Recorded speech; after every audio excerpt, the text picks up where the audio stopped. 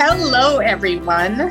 Happy holidays and welcome to part 2 of your career health check for 2022 with Lise Stransky, a career development practitioner who's dedicated the last 17 years of her life to help people navigate job and career transitions. So thank you for being here today, Lise.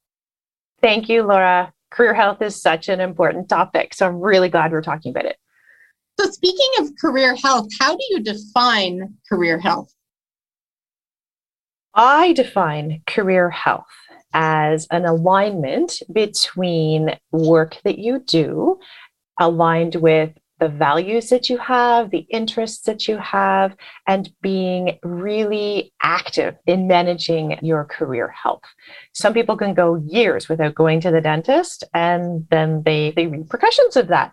Same thing with careers. If we are simply working, then we are not managing our career health. So really, we have two jobs, all of us. One is the work that we're paid to do, and one is managing Me Inc., our own company, which is our career health. And that's through updating skills, learning, maintaining a network, making sure that we're engaged and we like what we're doing.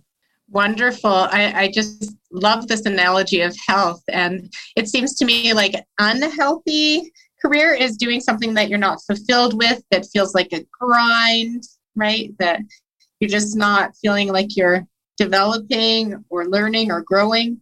I totally agree. You're not growing, you're not engaged. And I like to use the word meaningful because I don't like to use the word dream job. I like to use meaningful work because for you, Dr. Laura, what's meaningful for you might not be meaningful for me. And so really understanding that what is meaningful really helps to find that alignment with enjoying what we do. And, so there's going to be days where we don't enjoy what we do, but from a big picture, even from a year perspective, what does the past year look like? Have we enjoyed it? Have we learned? What have we accomplished? What do we want to do next? Absolutely. And speaking of the last year for you, Lise, how has the pandemic influenced how you help your clients with their careers and jobs? I suppose one of the things that I have focused more on is helping clients to understand the skills that they have gained by the pandemic or job loss and other things they've been doing. So helping them to pull together, you realize that working online and being in a remote environment, you've developed a new skill. Why is that not on your resume? Because you're applying for a remote job.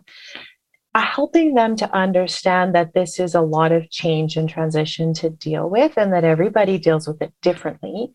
And that they have these, I want to prompt them to have some out of the box thinking. And when it comes to the pandemic, to think about, you feel like you haven't done anything. Well, how have you helped somebody else? Because that could be something you talk about in an interview, it could be something you talk about on a resume. So pandemic career advising has been more out of the box thinking when it comes to how do you find jobs?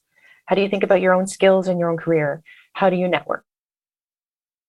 Mm-hmm. And what types of career paths has the pandemic brought about or made stronger, Lise? Absolutely. Well, I think first and foremost, the opportunity to start your own business or contract yourself instead of relying on somebody to employ you. Why not create opportunities for yourself? And that is a big shift in thinking for people to think, well, no, like I can't do that. Well, everybody is a set of skills and has something to offer. So it's something to consider. The second thing is, hey, you've worked in this job for a long time. Where else could you work? Where have opportunities grown as a result of the pandemic? Certainly in some areas, especially early on, they shrunk. But there have also been opportunities that have grown enormously. Things like supply chain, things like in Calgary, the tech industry, clean technology. So those are some of the very Alberta specific things and getting people to think, again, out of the box. And supply chain needs help too. There's lots of need in supply chain. We know that. Holy moly, yes. Wow. That whole online, so e-commerce online, that's just shot up incredibly. And like you said, artificial intelligence or machine learning or those sorts of things. I always look at it as what would make our life easier, what would make our life more efficient, etc. Those types of innovations that are continuing to spiral and grow. So my next question is about work-life wellness. So on this podcast, we look at work-life wellness being wellness in your life and wellness in whatever work you're doing, whether it's paid or volunteer. So what does work-life wellness look like for you personally, Lise? I would say that work-life wellness for me means when I'm working, I'm not thinking about my to-do list in my family or the rest of my life. I'm working, and that other piece is not bogging me down. And similarly, if I am with my family or I'm doing tasks for life, then I'm not bogged down with a to-do list for work, because that for me kind of reduces being frazzled. And so if I can have a balance where I can be focused in what I'm doing. So I have to work really hard as a lot of people do, to find that wellness. I would also say that I am engaged in work and in life.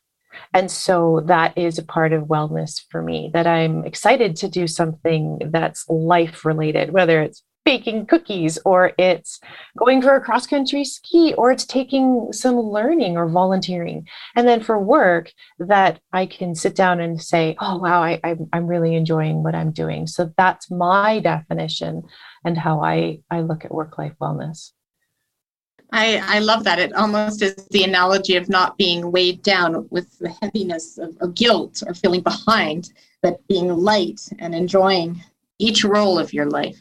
I wouldn't say I do it well, but when I think about it, it's certainly something that, just like career has to be managed, this is a part of life that has to be managed. And yeah, finding that lightness. It's a good way to put it. And I think, though, that we're all challenged at times with finding that lightness. So when it comes to your own work-life wellness, Lise, how have you overcome challenges with getting there? Oh, Dr. Laura, it's a work in progress. I don't know that I've overcome it. And that is part of the way that I work. I have a portfolio career. So I juggle multiple pieces of work. So just a small example, I have 5 different email accounts that I check. So that kind of goes against work-life wellness for me.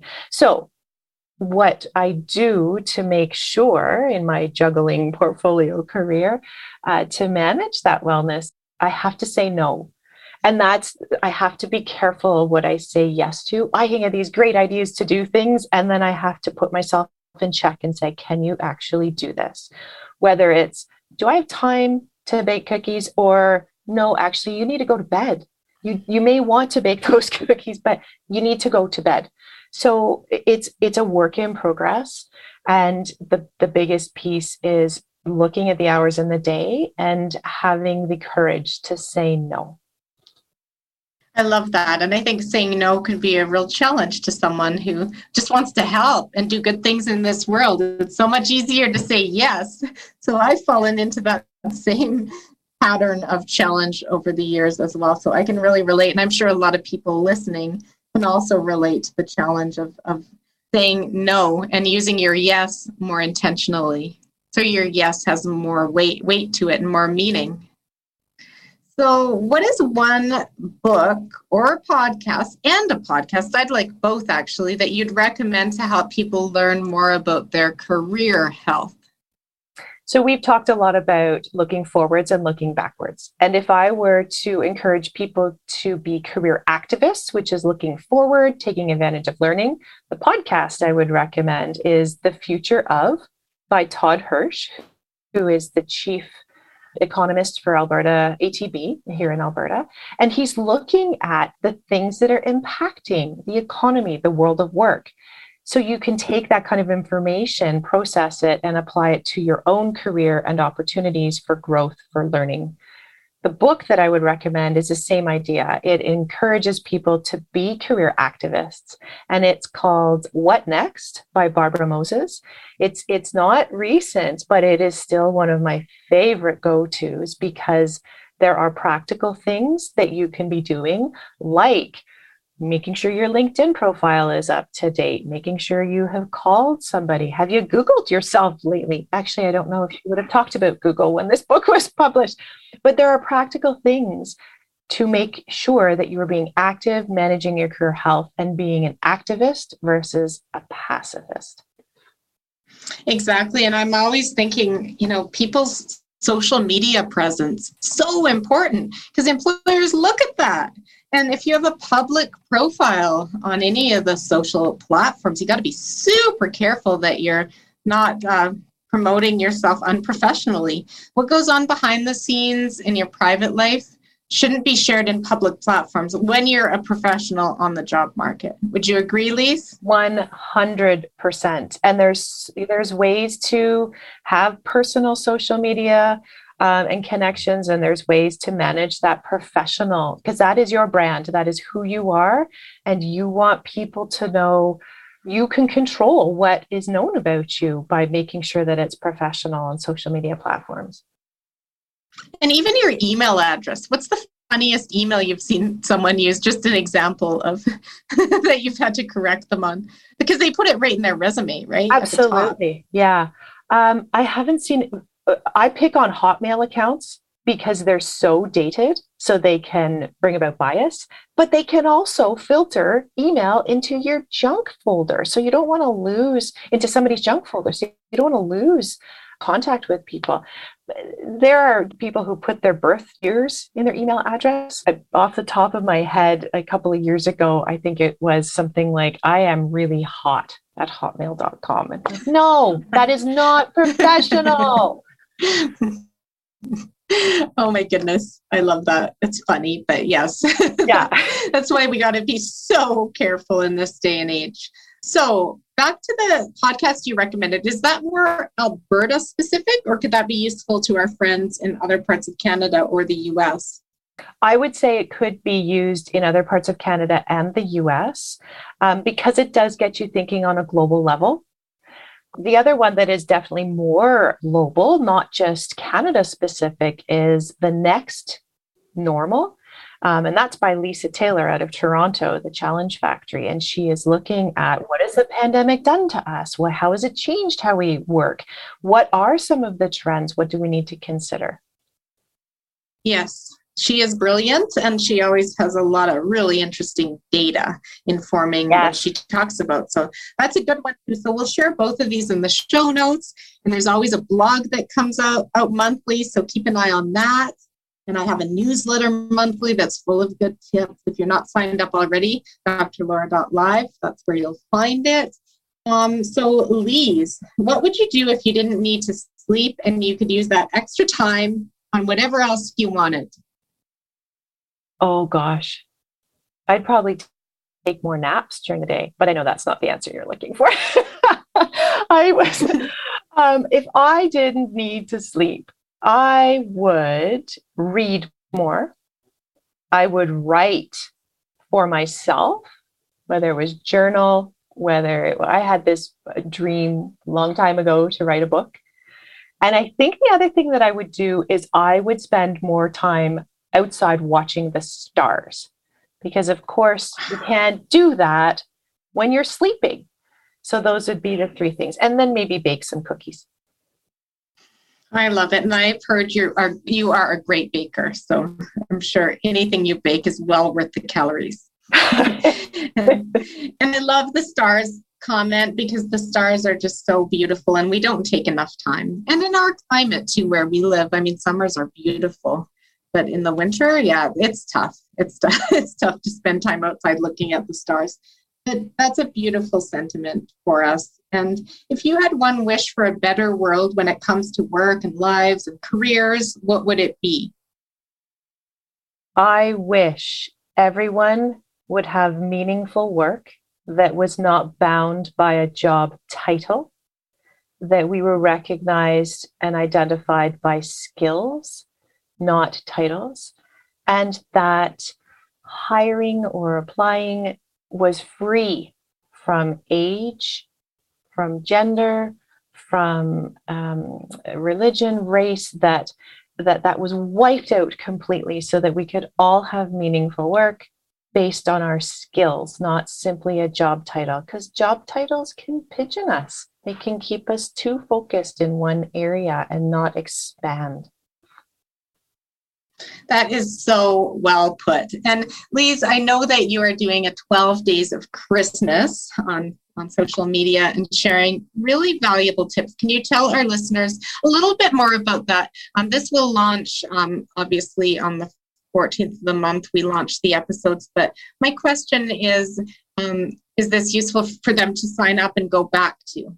Sure. Thanks for mentioning it, Laura. So Calgary Career Counseling on December the 1st launched the 12 days of Christmas, the 12 days of career advising tips, which was to give really quick snippets of really tangible things that you can do for your career health, whether you're in job search mode, whether you are happily employed. There are things to be a career activist and get you thinking about it. So you can find our tips by following us on all of our social media platforms, LinkedIn, YouTube, Twitter, Instagram. And you can also, so you can go back and see them, but you can also sign up for the Calgary Career Counseling newsletter because we'll be summarizing them and sending them out in the new year. So you've got this really nice, tidy 12 tips that you can use for your own career health. Thank you so much, Lisa. I think that is just so awesome. So visit us, calgarycareercounseling.com is the website, and we'll be posting all of these links to the social media in the show notes. And I'd like to say thank you, Lise. You've shared so many important tips about how the world of career and work and labor market is changing amidst the pandemic and amidst the changes that are going on with skills that are required for the future. So I think you've given people a lot of good advice, and thank you for being so amazing at what you do and helping so many human lives through these types of transitions and big decisions. Gosh, Laura, and ditto, through you doing this work and making sure people are active and have happy and healthy careers. It's really great. So thank you. Wonderful. So everyone, happy holidays and all the best for 2022, and make sure to make a little bit of time to think about your career health in 2022. Stay well. Thank you so much for joining us today on Where Work Meets Life. I'm passionate about sharing insights from experts around the world on topics at the intersection of where work meets life. If you found this podcast useful, please share with others who may benefit and engage with us on social media.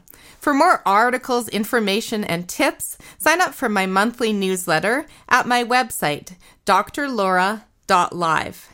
This podcast summary contains links to the psychology practice I've founded, Work Evolution, Canada Career Counseling, and Synthesis Psychology, as well as my current employer, Humans, a nationwide organizational psychology firm focusing on culture and performance. Stay well.